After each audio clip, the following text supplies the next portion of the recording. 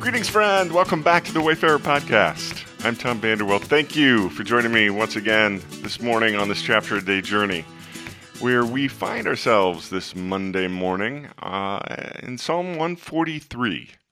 I spotlighted verse 8, which says, "Let the morning bring me word of your unfailing love, for I have put my trust in you. Show me the way I should go, for to you I entrust my life." Today's podcast is entitled, Good Morning. I have always been a morning person, dang it. It's not like I was given a choice in the matter. And it was a curse growing up. My parents were always sore with me. I didn't understand why at the time. Why wouldn't they want to see my bright, shiny face first thing every morning before dawn? I get it now. Sleepovers were awful. My friends could all sleep until late morning, but I was awake and staring at the strange bedroom ceiling in the dark before dawn, dreading the hours until my friend woke up. If there was something exciting happening tomorrow, it meant that I would wake up even earlier than usual, and then would have to wait even longer for the anticipated event to begin.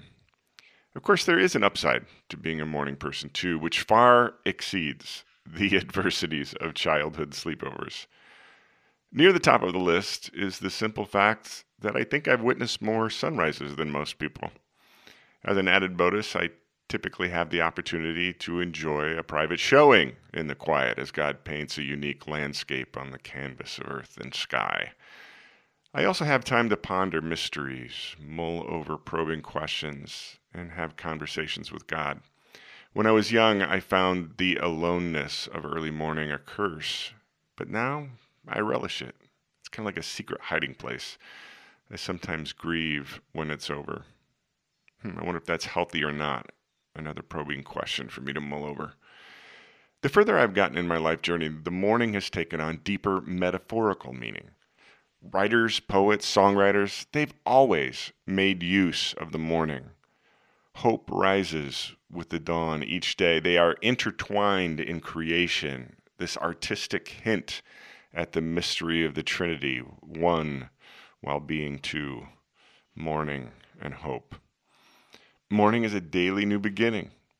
The morning brings a clean slate on which I might be born again, take a new path, let go of my hatred, forgive my enemy again, make a different choice, experience new things, or take a moment to fully enjoy familiar mundane things, like the moment when the sound of Wendy downstairs breaks the silence of my quiet time, as I hear her get out our vitamins for the day and make our smoothies. Perhaps to some it would be a banal everyday moment to be ignored. For me, it's an opportunity for joy, as I realize anew just how much I would miss that moment if she were to reach the end of her days before me. Today's chapter, Psalm 143, is the final song of lament, in other words, the blues, written by King David and compiled as part of the anthology of ancient Hebrew song lyrics we know as the Psalms. As I have read the lyrics of King David anew on this chapter-a-day journey, I have come to the conclusion he has to have been an Enneagram Type 4.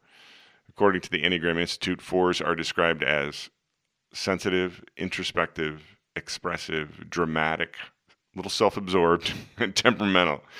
That pretty much describes David's lyrics, especially the lyrics of Psalm 143, as David cries out dramatically to God from the depths of his darkness, out of his own circumstances, to long for the morning.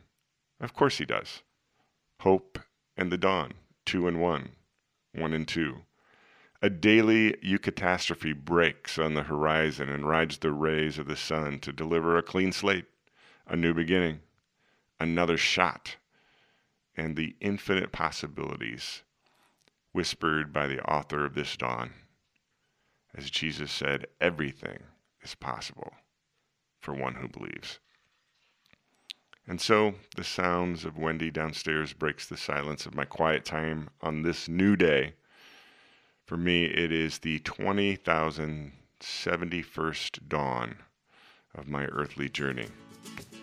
The sound of vitamins rattling out of their bottles tells me it's time to end this post and enter the hope. Have a great day, my friend. We'll see you back here tomorrow.